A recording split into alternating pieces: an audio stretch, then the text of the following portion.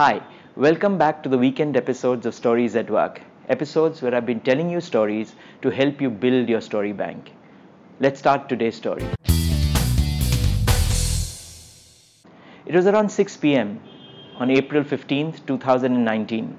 The security employee who was looking at the fire alarm control panel at the Notre Cathedral in Paris was pretty tired.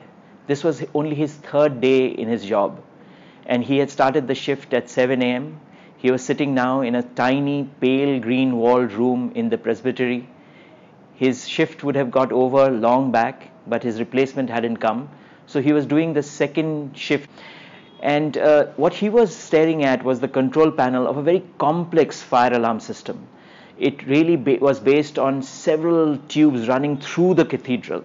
And in each part of the tube, in many parts of the tube, there were tiny little holes, and behind each hole was a little device called the aspirator.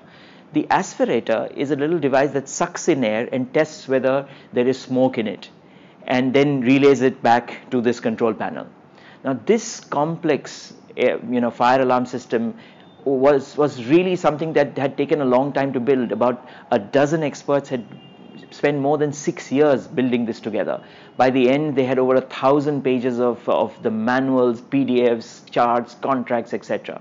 But unfortunately, when it came to doing that one thing that a fire alarm system should have done, which is not only told you that there is fire, but told you exactly where, instead it gave something which was almost an undecipherable message.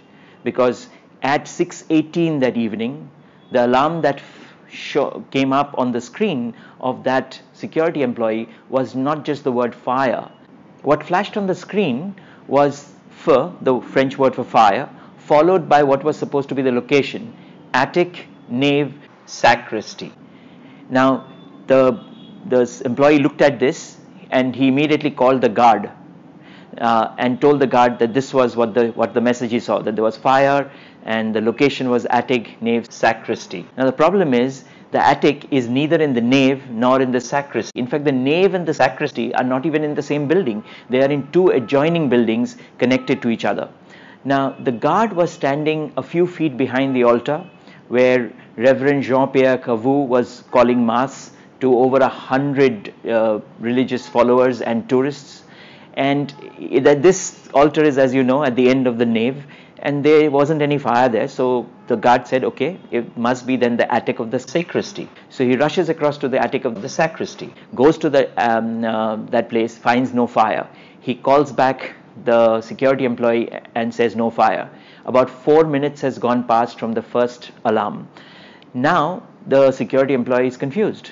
He doesn't know what to do. He doesn't want to take a chance and embarrass people and take a risk of calling the fire brigade if this was a false alarm. So he keeps wondering for the next 5-6 minutes what to do while those messages are flashing on the screen. He then decides to call his supervisor, his boss. Unfortunately, when he calls his boss, the phone rings away and no one picks up.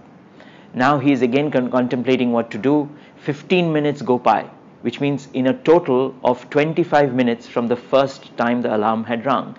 And now the boss sees the missed call and calls him back, asks him to tell him the entire message, and the entire message was fire, attic, nave, sacristy, followed by 11 alphanumeric digits which showed the exact position of which aspirating device, and then said aspirating framework. Now, the framework is the term they had for the wooden panel at the top of the attic on top of the nave, in the main church.